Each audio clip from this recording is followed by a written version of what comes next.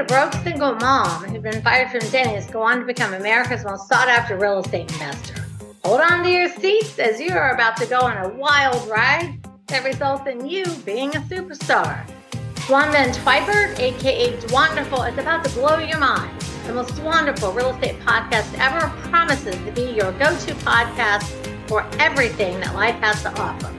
You are entering the Dwanderful zone.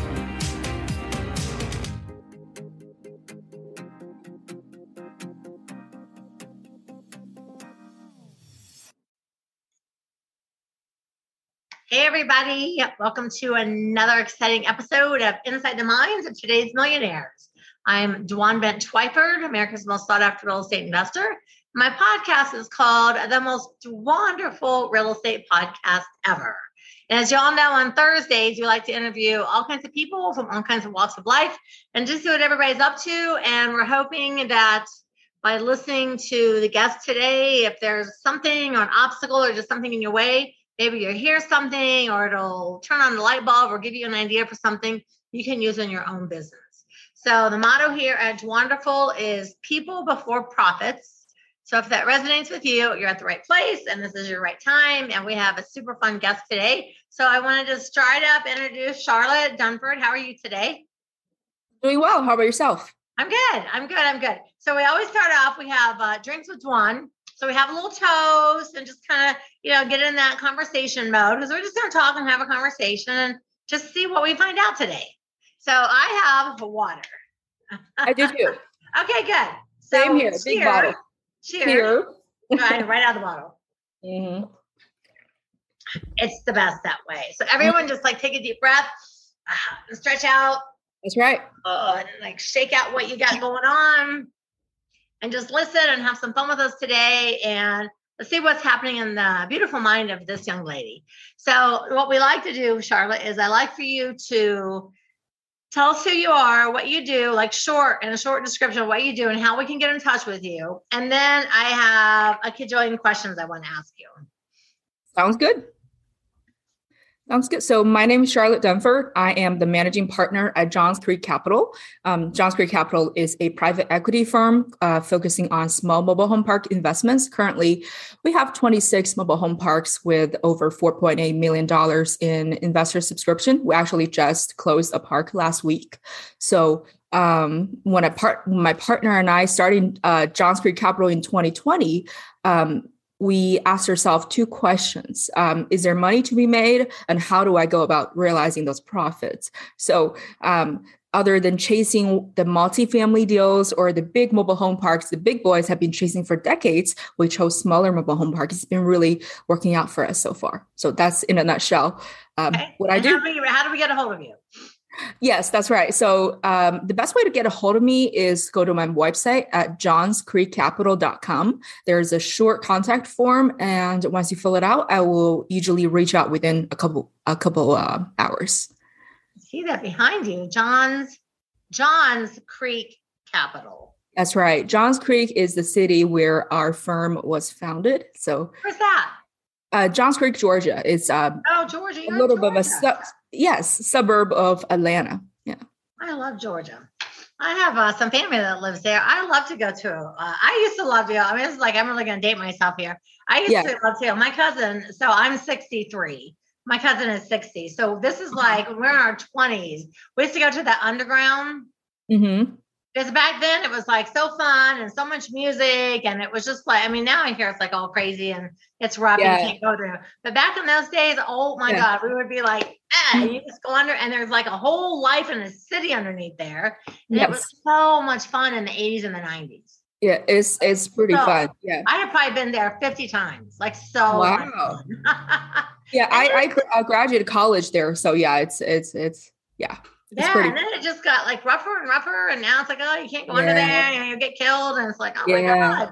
It was so much fun in the day. So I feel excited that I got a chance to enjoy that part of it, Definitely. I had a chance. I love Georgia. I got to tell you something. There is something in Georgia. I don't know what it is. I think it's that dogwood or something. There's something there that when it blooms and every time I've been there, I get like deathly ill. I'm so jacked. Wow. I have to go get like a steroid shot. I was like, what is and my cousin's like, oh, it's the dogwood. He came at dogwood season. I'm like, listen, when I come to visit next time, tell me when it's not dogwood season. I can come. Yeah, exactly. And I went there one day for a 3-day webinar, for 3-day boot camp. And I was so ill from the allergies. Like there was just like white and green stuff. It was just coated everywhere. And I was like, I was in bed like, my God, I'm too sick to teach. But I did. I did. And I was like, oh my God, I'm going to die up here. But it's a good real estate market. It's a really good real estate market. It is. It is. Yeah. My cousin's been buying houses up there for, 40 years. So. Oh, wow. That's nice. It's a good market. Okay. So I like what I heard that you all work in small mobile home parks. Yes. I feel like mobile homes are, they don't get enough credit. You don't hear a lot of people talking about them. And I think when people think of mobile home, I don't know. I think like most people think of a mobile home, they think of like, oh, it's some Jerry Springer person living in a mobile home. But don't you think? I think that's what people think. But that's the stigma. Yeah.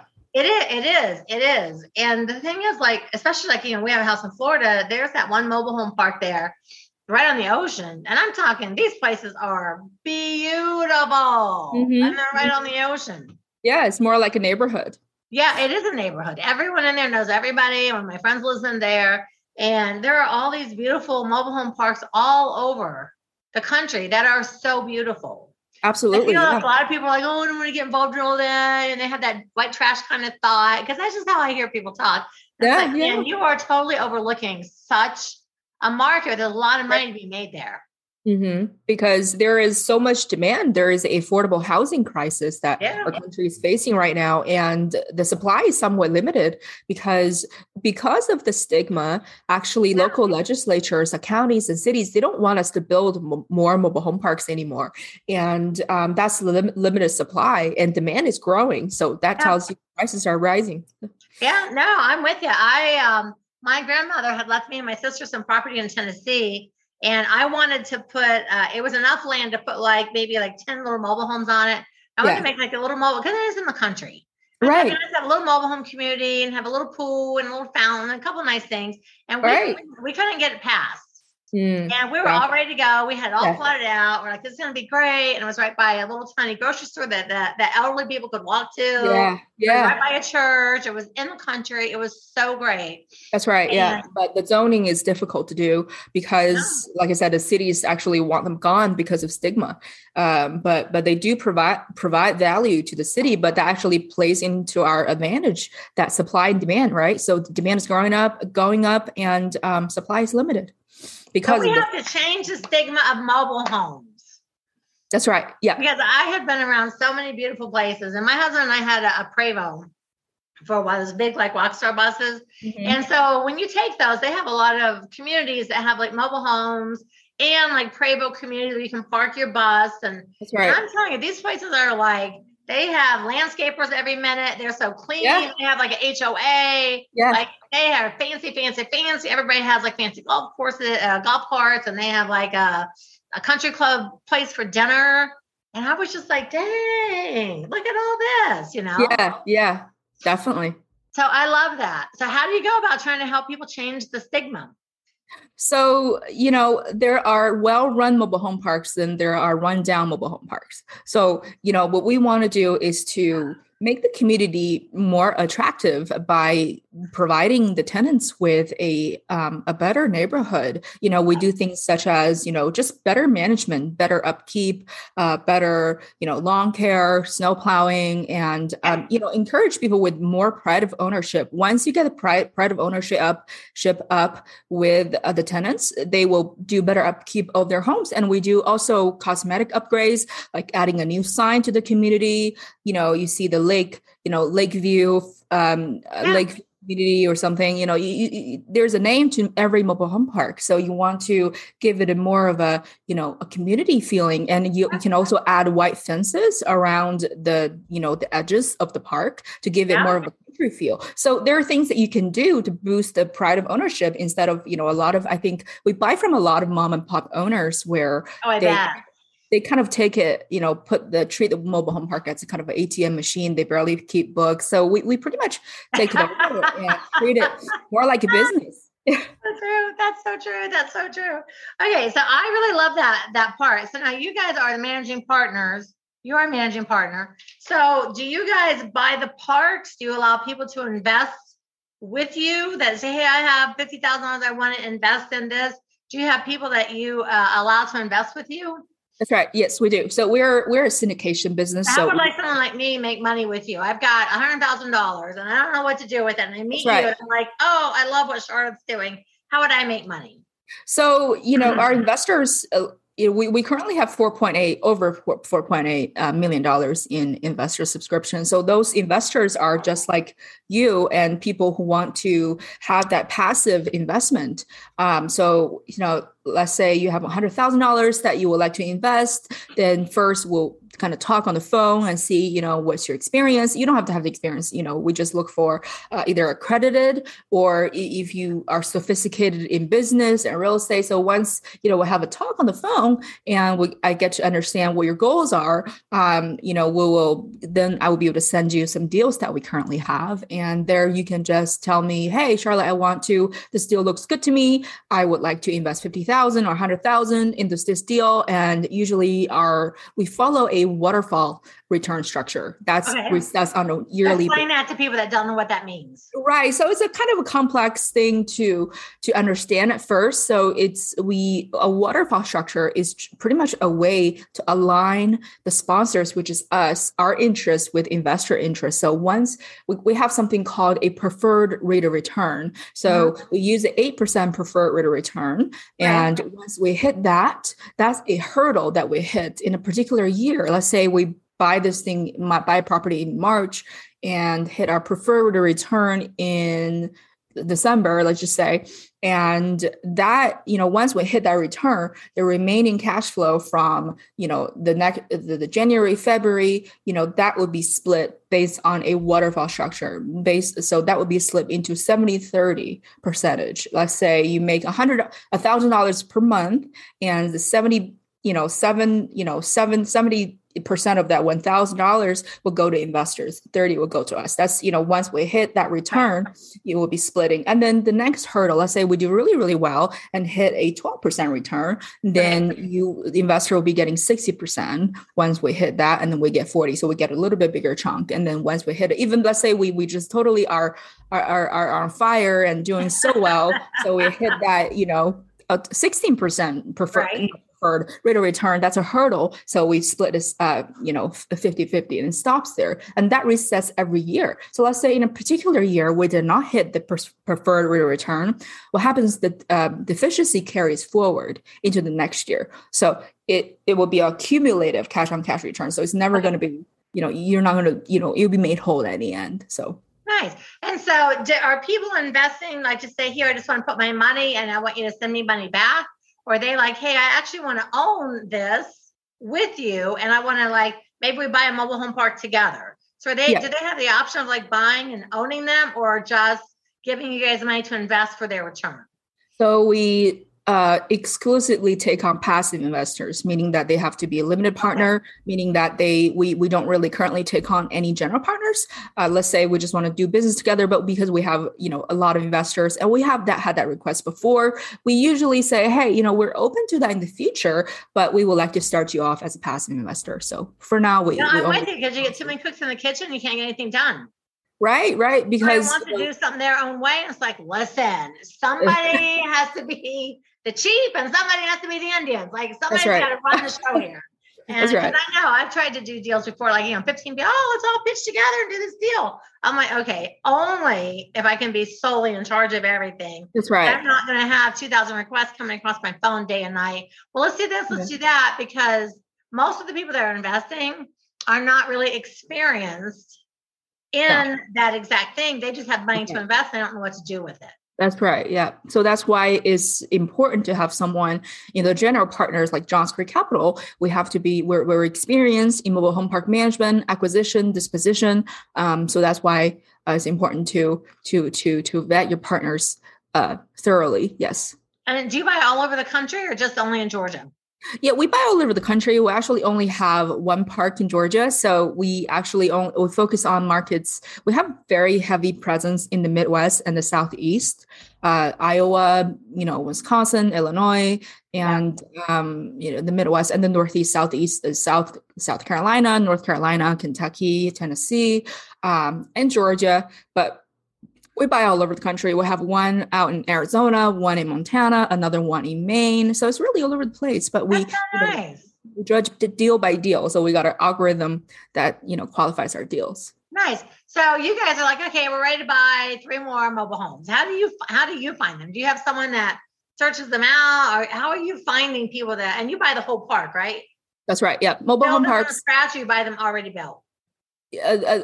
Already built. So mobile home parks, we actually don't want the mobile homes on them because mobile home parks is a parking lot business. So you're buying the land that you're renting out the land. You don't want the rental, fixing furnace business, fixing water line issue business. You want the land. So we buy the mobile home park as, a land purchase. So we're renting out the dirt that the homes sit on. So how do we find those? So we actually throughout when we started, I started in 2019. I got my first park in August 2019. So I really built a lot of relationships with brokers and sellers and just have figured out a mechanism to have the deals come to me. So I pretty much, we've underwritten thousands of deals at this point. Nice. I love that. I know. I always love that when because you have to find like quite a bit of vacant land. How much vacant land do you need to build like a nice size mobile home park? So that development, that is a pretty big undertaking. We actually never done that before. So we usually only buy pretty, 80% stabilized light value add assets. How many acres is an average park on? I think acreage wise, anywhere from 1.5 to anywhere to 4. It really depends on the park size. So that's on average 1 to 4, but see, that's a big range. I know it is. And people don't understand the thing about mobile parks is it's not about renting out the mobile home. It's the land. Correct. Absolutely. Not even the land. Exactly. And then of course they have to bring their mobile homes and they have to be, obviously it have to be nice because otherwise, it brings down the neighborhood. Yeah, that's right. And, it's the parking, the homes are no more than vehicles. Actually, states treat them as cars. To get mobile home titles, you like load it up and take it with you. People don't know that. Like, how do you not know that? That's right. And one advantage is that it's called mobile home, but it's nothing but mobile because it's actually really difficult to move them. So if they're newer, you can move them, and there's $10,000 to move. And if they're older, you can't move them without shattering everything in pieces. So, that increases some stability, as long as you have pride of ownership. So they would like to stay. But then if they don't have pride of ownership, that's another story. So. Yeah, when my mom and dad got divorced, I was a senior in high school. And we lived in the country. And so my dad had 10 acres. So he sold half and sold 5 acres to get to my mom. And she bought another 5 acres. But it had a really nice mobile home on it. Like the biggest, nicest one I've ever seen. Right, and the people that owned it had bricked it all around and all this stuff. I didn't even realize for a while. And it was so nice on 5 acres at the top of a hill in the country. And I was like, man, this place is so nice, Mom. Yeah. She lived there for a decade. She loved it. Yeah, just like a home. It's supposed to be a home where there is private driveway. And, that's what the kind of fulfilling the American dream of home ownership comes from. All the people today, both my daughters, they're like, we want to get a tiny home and put it on the back of a pickup truck and just move it all around the country. It's like, girl. Yeah. but they do. They just they want to have their home on the back of their truck and just live all around the country. I'm like, then you should do that. That's right. You're down with kids and you want to move all around the country and you can work off your computer, get a truck and hook it up and go where you want to go. Yeah, gotcha. Yeah, that's right. Yeah, a lot of people have that RV tiny home dreams to move around the country. Yeah, that's definitely one of the appeals. You're right. It's not like you just pull up and hook your truck up and take off with it. When they're sad, it's like a big deal to move one. Absolutely. Yeah, it's a lot of work. It's expensive too. It is expensive. It is expensive. Now, how old are you, Charlotte? I'm 28 years old. Oh my gosh, you are such a pop. No, I'm trying. Oh, I know. You know what though? It's really nice because I didn't start investing until I was like 32-ish. Mhm. And so I really love to see people that are still in their 20s that already took that step to own a business or to do something like that, because it takes a lot of courage to do Right. that, because everyone Right. has such a big high fear of failure. It takes a Right. lot of There courage to is. like, you know what, I'm going to do that and I'm going to make it work and it's going to be great and I'm going to make money. Right. Because I think from my personal experience, I came to the United States when I was 16 years old by myself. My parents never came with me. So I was pretty much one person with two suitcases. And then pretty much I remember the cab driver dropped me off to a host family in the woods. And that was that. So I pretty much had to learn English, learn everything here in this new country to, get into a good college here in the South, top engineering school. And compared to the risk that I took at 16, the risk that I took to quit my full-time job at corporate level when I was 25 didn't seem that big. So I just, there was a lot more that I had to go through to get to this point. So at this point, it wasn't that big of a risk for me personally anymore I because know. I've done more. Where did you come from? I was born in China until I was 16. Yeah, you have my daughter's best friend her parents are Chinese. Uh-huh. And she was raised in America, but Uh-huh. your accent is so similar because she has her parents speak Chinese. They don't speak that much English. And she obviously speaks both. But I was listening to your accent. I'm like, gosh, she sounds just like Susie. I wonder if she's from China. Yes. The accent's so similar. Definitely. But you know what? Honestly, though, to come to America at 16 years old and live with a host family in America from China, that was the move that, oops, I'm sorry. I had my phone turned off. That was the move that literally took balls.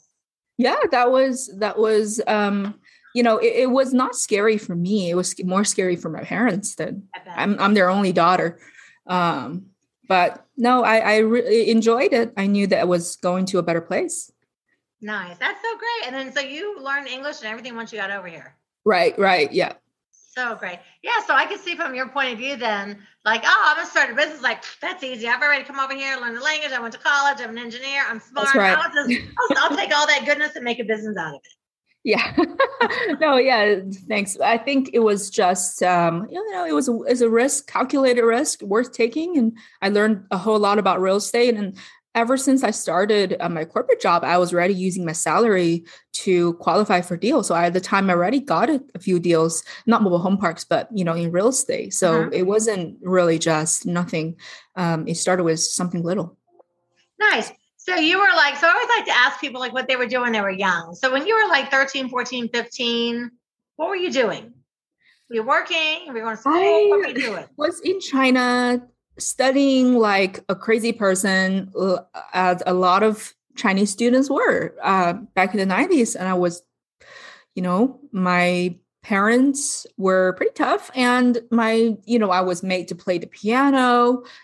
Pretty much, it was the daily life of an average Chinese student in China, northern town, studying, playing the piano and studying more and get to the exams. That was it. It was not much, but I always had a dream to want to come to the US, and I'm glad it. So was that your dream when you were little? I'm going to live in America and I'm going to have a business, or was that your dream when you were 14 and 15 when you were a kid?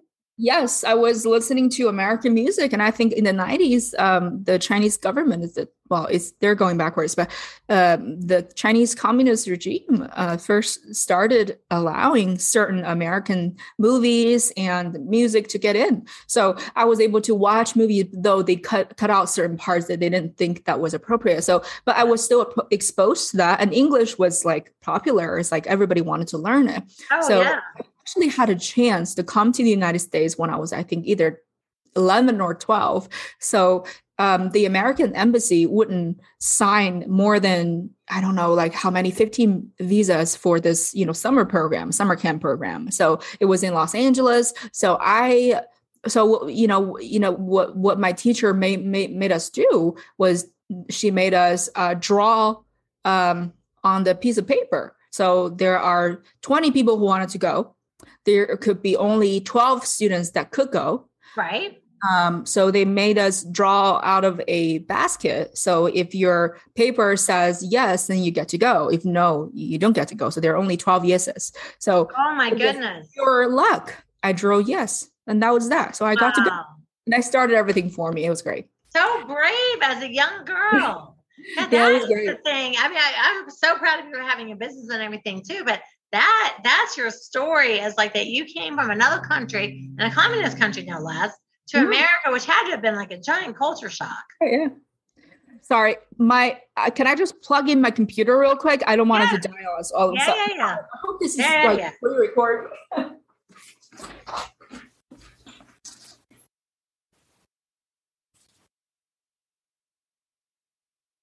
She's so great, isn't she?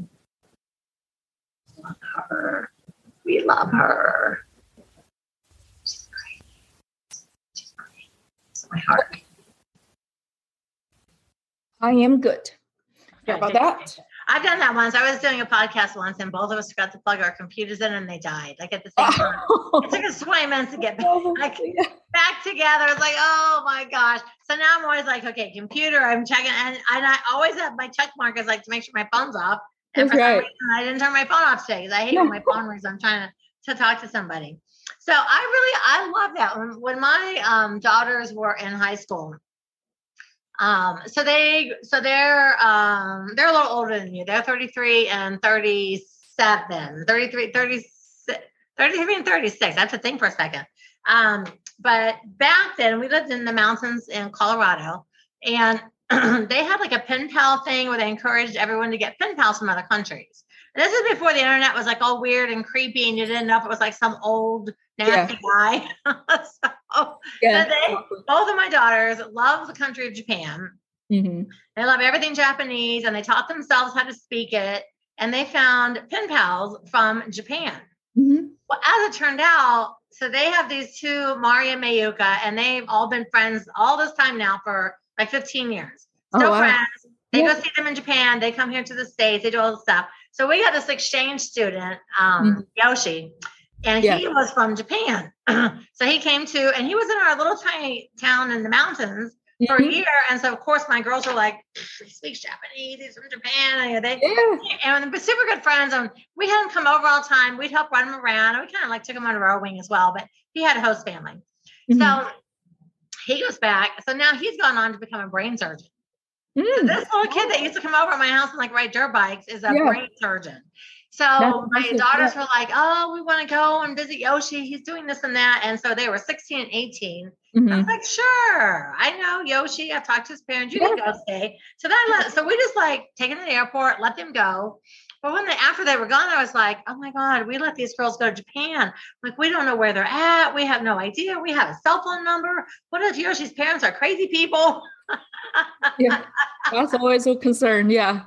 And then they met Mayuka and Mari, and I was like, oh my gosh, what if their parents are like crazy people? Like, we don't know. Our kids are just loose in this country. They're taking fast trains everywhere. Yeah. And then as it turned out, one of them even came over to one of my daughter's weddings.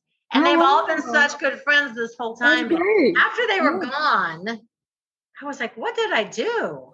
I have no idea. I can imagine your parents were like sending you off into America. They never knew the host family. I actually transferred a few host families, and one of them was crazy people. So, but that all builds your character. Yeah, it does. No, it does. And so did you start in Georgia? No, I started in Pennsylvania.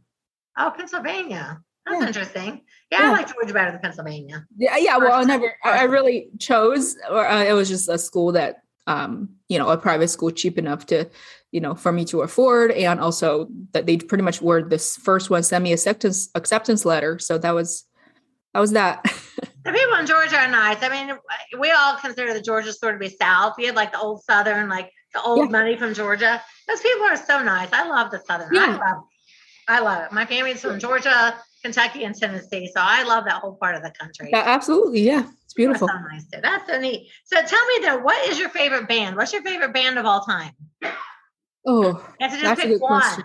I think for now, well, of all time, they're like different bands. Growing up, I like Chinese bands, but now I think I like The Killers.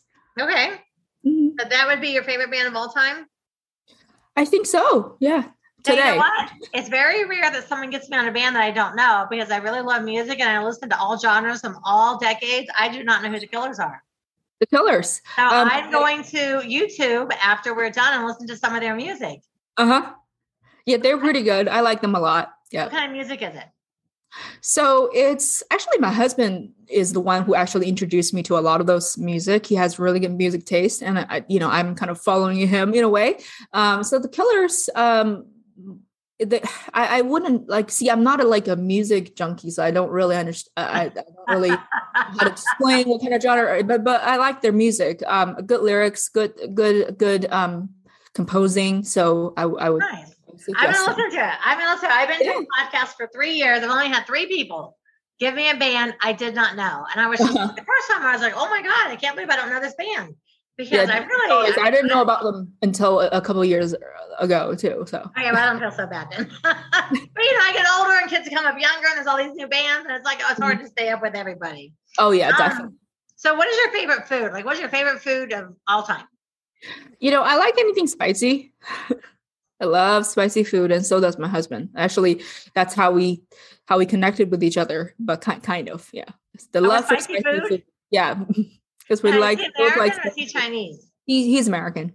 Nice. So you met him over here. You guys both love spicy food. You're like, oh, hanging out, getting to know each other, to learn about music, and you're like, oh yeah, this is great. Yeah, we met at Georgia Tech, where we both went to college. Yeah. Nice. Georgia Tech's a good school. Mm-hmm. Very good. And you said you went for engineering? Yeah, so I got in as industrial engineering, and so did my husband. But I transferred to business, and he transferred to computer science. So we both graduated. Are you super pretty? You're super smart. Thank you. I try to work hard. Yeah, I know. You do. I mean, American kids over here when they're in their teens, like nobody's making them study or do anything. They're like going to the mall. Yeah, it's just a different culture, and also competition's fierce in China. So it's we made our kids work though. It's like we didn't give them any allowance, so they had to work if they wanted to have money for anything. So if you want to go movies, you want to go skating, you want to do anything, you got to work, and this is what you have to do. And we didn't give them anything. It's like we made all of our money from scratch. So you are also going to do the same thing. Exactly. Yes. And they had to work. So if they won something, and I remember a couple of times they were like, oh, we don't need money this week. We're not going to do our things. And then like 2 weeks later, like, we need money. I'm like, don't come looking at me. I'm not the ATM over here. You didn't do your work. You didn't save anything up. You didn't plan. Exactly. So you don't get to go. Yeah, that's right. Great parenting right there. So, and we didn't allow them to listen to any music with curse words. So if they bought a CD, because that's like back that would have been like in the 90s, let's see, 88, 98. So like 2000s ish. They were starting to put all the parental labels on the music and, so my deal was like, listen, you can listen to any kind of music you want, but not a bunch of curse words. Like we're not going to have that. You guys are kids.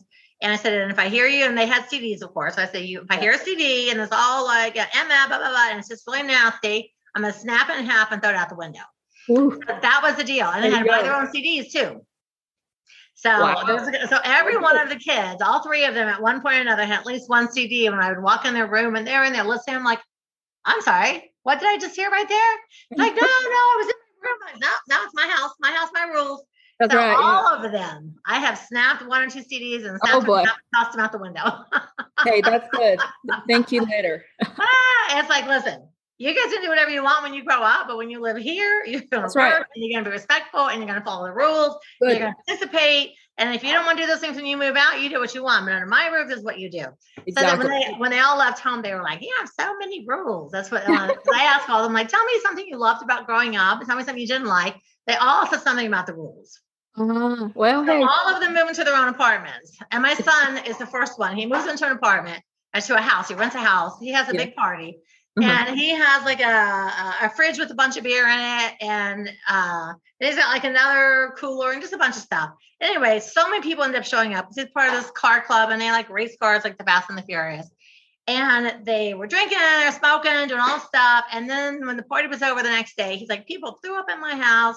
Every single beer, every stick of food, everything I have, everything was gone. The house was trash. It took me 3 days to clean it up. And he's like, I'm making rules. Well, you should have more rules. I was like, how about those rules? You're making rules? He's like, that's right. I'm putting rules up. People come into my house, you have to be respectful, do that, And I said, look who's talking about the rules now, mister. Exactly. There you go. There you go. After one party, he's like, my house is destroyed. Because they eat everything, like everything right out of the boxes and the cans and everything. I was like, well, there you go. You got to set some boundaries. So the one that bitched the most laid down the strictest rules for his friends. There you go. There you go. Perfect. I know. It's just funny how like later kids look back and they go, it wasn't so bad after all, Yeah, exactly. Yeah. And I don't let my kids be mall kids. So it's like, no. We live in the country. You're going to camp and 4-wheel and, go kayaking and nature things and hike. I mean, we're not going to have a bunch of mall kids around here. So I was the anti-mom, but I was the fun mom. Exactly. Good. I like doing all that stuff like that. So if somebody wanted to work with you, what would they have to take for that first step to be like, hey, listen, I really like this mobile home thing. And I really feel like, honestly, and I'm going to make sure everybody hears me say this, I really feel like mobile homes have a little bit of a bad rap, but they're really, honestly, they're such good investments. I mean, they really, really are. So I'm all about doing whatever we can do to kind of help change that stigma because mobile homes are a great investment. So what would a person have to work with you guys? Do they have to be accredited? Like, what do they have to be able to be like, hey, Charlotte, I've got money and what do I need for you to be able to take it? Yeah. So I think the best thing to do is to go to our website and fill out the form. So our website is johnscreekcapital.com and fill out the form and just, once you fill out the form, I get a notification. I'll pretty much reach out within the hour mostly, and we'll set up a call. And then we'll be able to kind of like talk about, are you accredited? If not, accredited? No, they don't have to be credited. They can be sophisticated. And there are different things that we can, work through to get you to get you qualified for the deal. So, but I think that's why I'm saying the best thing to do is to, don't, I think look at the rules and say, oh, I'm not accredited, so I'm not going to reach out. So do reach out to me and just go to our website and reach out to me and we'll have a talk. And once we talk, it'll be a lot more clear. I'll be able to assess your situation and we'll have our attorney assessing, investor situations all the time. And then we'll be able to give you more of a qualified response. So could someone come in with like as little as $10,000? They could. It depends on the deal. It depends on the deal. A lot of our investors do a lot more than that, but it totally depends on the deal. It's case by case. So I think. So I feel like that's important for people because I know when I'm talking to people, they're like, oh, I've made all this money. I have all this retirement money. I want to invest it, but everybody wants like 100,000. You can't get into this fund or that fund. And I think when people hear like they're in some kind of a fund, they think you have to have a bunch of money to do that. And they have to be accredited, and it sounds like, I don't know how to become an accredited investor. And I think sometimes the terminology sort of scares people off. And if they're like, hey, listen, I could just call Charlotte. She's so nice, and we could see, and I've got some money, and I'm not accredited, and they could work because 8% return is a solid return on their money. Right. Well, that's 8% is only the preferred rate of return. So all of our projects will have, at least 15%, 12 to 15%, if not more, internal rate of return, which is IRR and over 20% of annualized return. So nice. I love that business. Now, are you in business? Are you in business with your husband? No, he's not related to this business at all. What does he do? He's a software developer. He's a team lead at a software development. So that's what he does. He's a computer science major, so he does programming. So not related. Oh, super smart. Thank you. We try to work hard. Booth is both superstar. So I find out that most people have like some sort of place somewhere in the world that was like their happy place. When they're at this place, they're just like, everything is so amazing. Where's your happy place? My happy place, that is a good question. I think is when I love working. I genuinely do. When I work hard and get the reward for it, that's what makes me happy.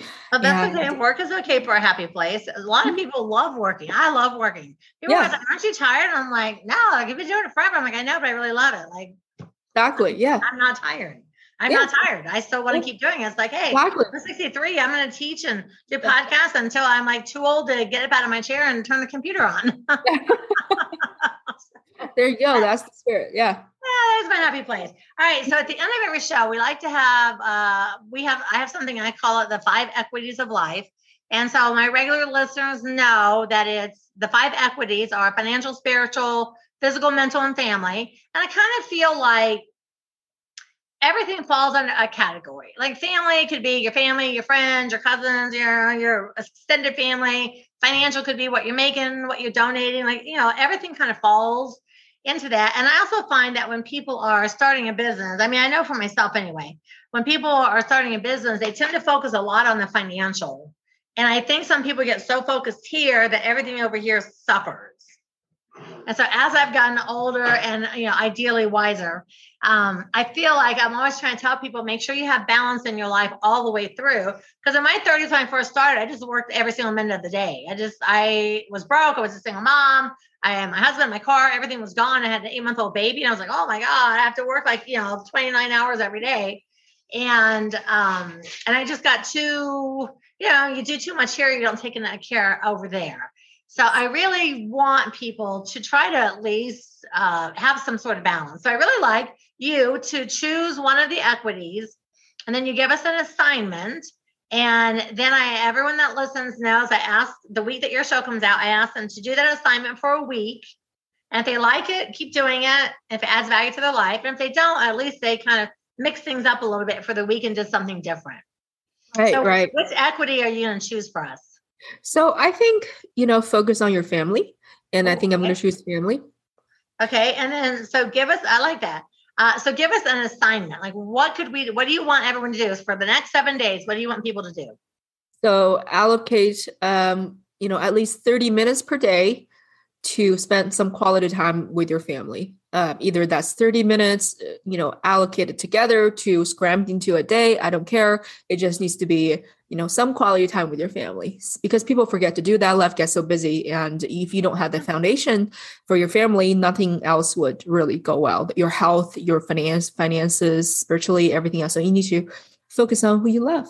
Yeah. I know. Amen. Because you know what? At the end of the day, when you get to be my age, you'll be like, your family is important. And then people look back and go, oh, I wish I would have spent more time with my family. That's right. I feel like family is important too. And it is really easy to get into seeing people like at Christmas, Easter, birthdays.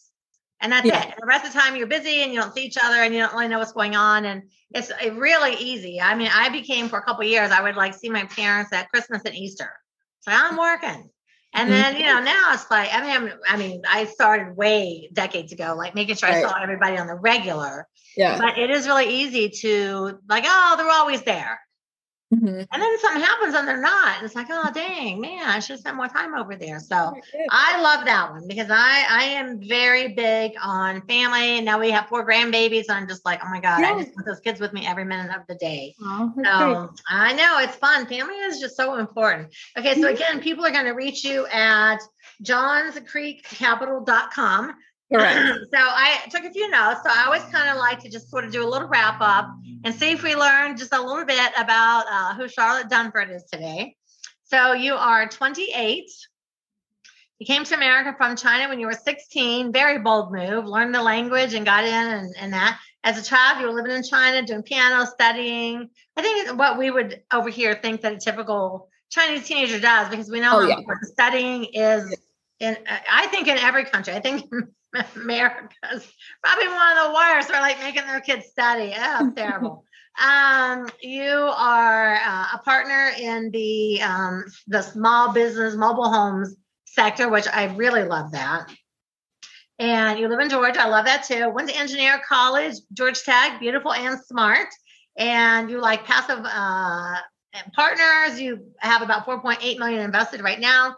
People don't necessarily have to be accredited. They can be, not be. You like the Killers as your band. You like spicy food, and you like to work, and you like family. Absolutely, that's perfect. Okay, I wish I had that, on my bio. Just to give people a snapshot of who I am. There you go. That sums it up perfectly. That's why I like to do interviews. People are always like, oh, I'm going to send you over my questions. It's like, no, I don't want to know what your questions are. I want to ask you questions that I want to know. I want to stuff. What do I want to know? So I really, I got to tell you, I love your business because, I have all your information sent to me. And I try to read it like right before I talk to someone, because sometimes you get someone on the show and they're like, they don't really talk very much and you can't get them to engage. It's like, oh my God, you had full teeth. So I want to make sure I always have something to talk about. Mm-hmm. But I really like the fact that you guys are into the mobile home section, because there's not I know a lot of investors. I've been teaching for 25 years all around the country. There are not a lot of investors that specifically do that.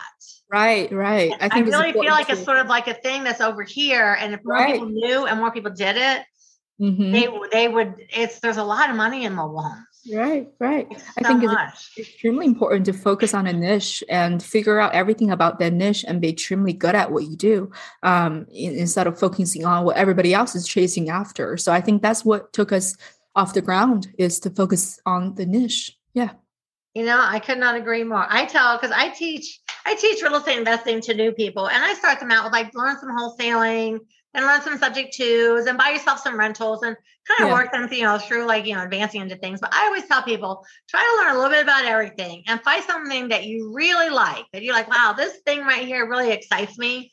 And if you focus on that thing, you'll never feel like you're working. Exactly. There you go. And so I like this. So I am all about niche for sure. I always tell people, find the thing that you're just like, oh my God, I can't wait to wake up and do this tomorrow. Yeah, and that's right. You'll just be really happy. But some people are like, they're all over the map. They flip a house, they rehab a house, they buy a mobile home, they buy an apartment. They're just everywhere. Yeah. I don't like investing. That's all. I can't. It's like, dude, find this path and do that. And you guys just let them just turn their money in, and they don't have to do anything but just sit back and collect checks. So what's better than that? That's right. And the passive investment. Right. I'm all about anything to do with passive. All right. So everyone, if you have enjoyed being on the show today and listening to me and to Charlotte, I want you to go to the most wonderful real estate podcast ever and leave a 5-star review and write something. And on the shows when I'm just doing and talking by myself, I print out my 5-star reviews. And if you'd like to have a chance to have your review read, you got to leave one. So leave a 5-star review. Also go to dwanderful.com, DWANDERFUL, dwanderful.com, and opt in. And I've got 4 free ebooks for you there. And I want you to go check out Charlotte and see what they're up to. And for those of you that have some money to invest, you're really missing the boat if you don't get involved in doing in the mobile home area, because after all these decades of doing this, I know that's probably one of the most underrated, and it's a super profit center. People just don't realize how much money is there. So I really love that. So the last thing for you is I want you to give us a parting word of wisdom, but it has to just be one actual word. One word. Okay. One word that we're going to take with us for the rest of the week. Say courage. I say courage. Courage is a great word. The fact that you came over here from another country took so much courage. That right there takes more courage than all the people that I'm going to start a business. It takes way more courage as a 16-year-old to come to another country.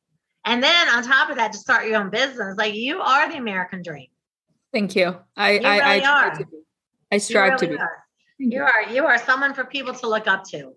Oh, thank you so much. Appreciate that. No, I mean it from the bottom of my heart. I do. I feel like so proud that I had you on my show today.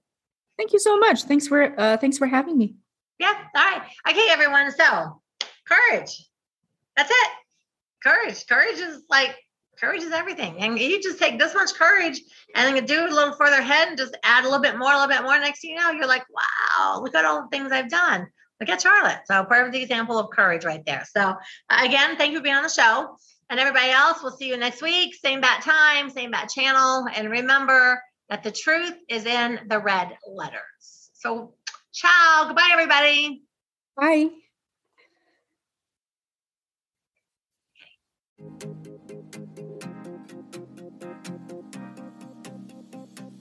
Wow, wow, wow. How much fun did you just have? You listened to the most wonderful real estate podcast ever. Hey, do me a favor.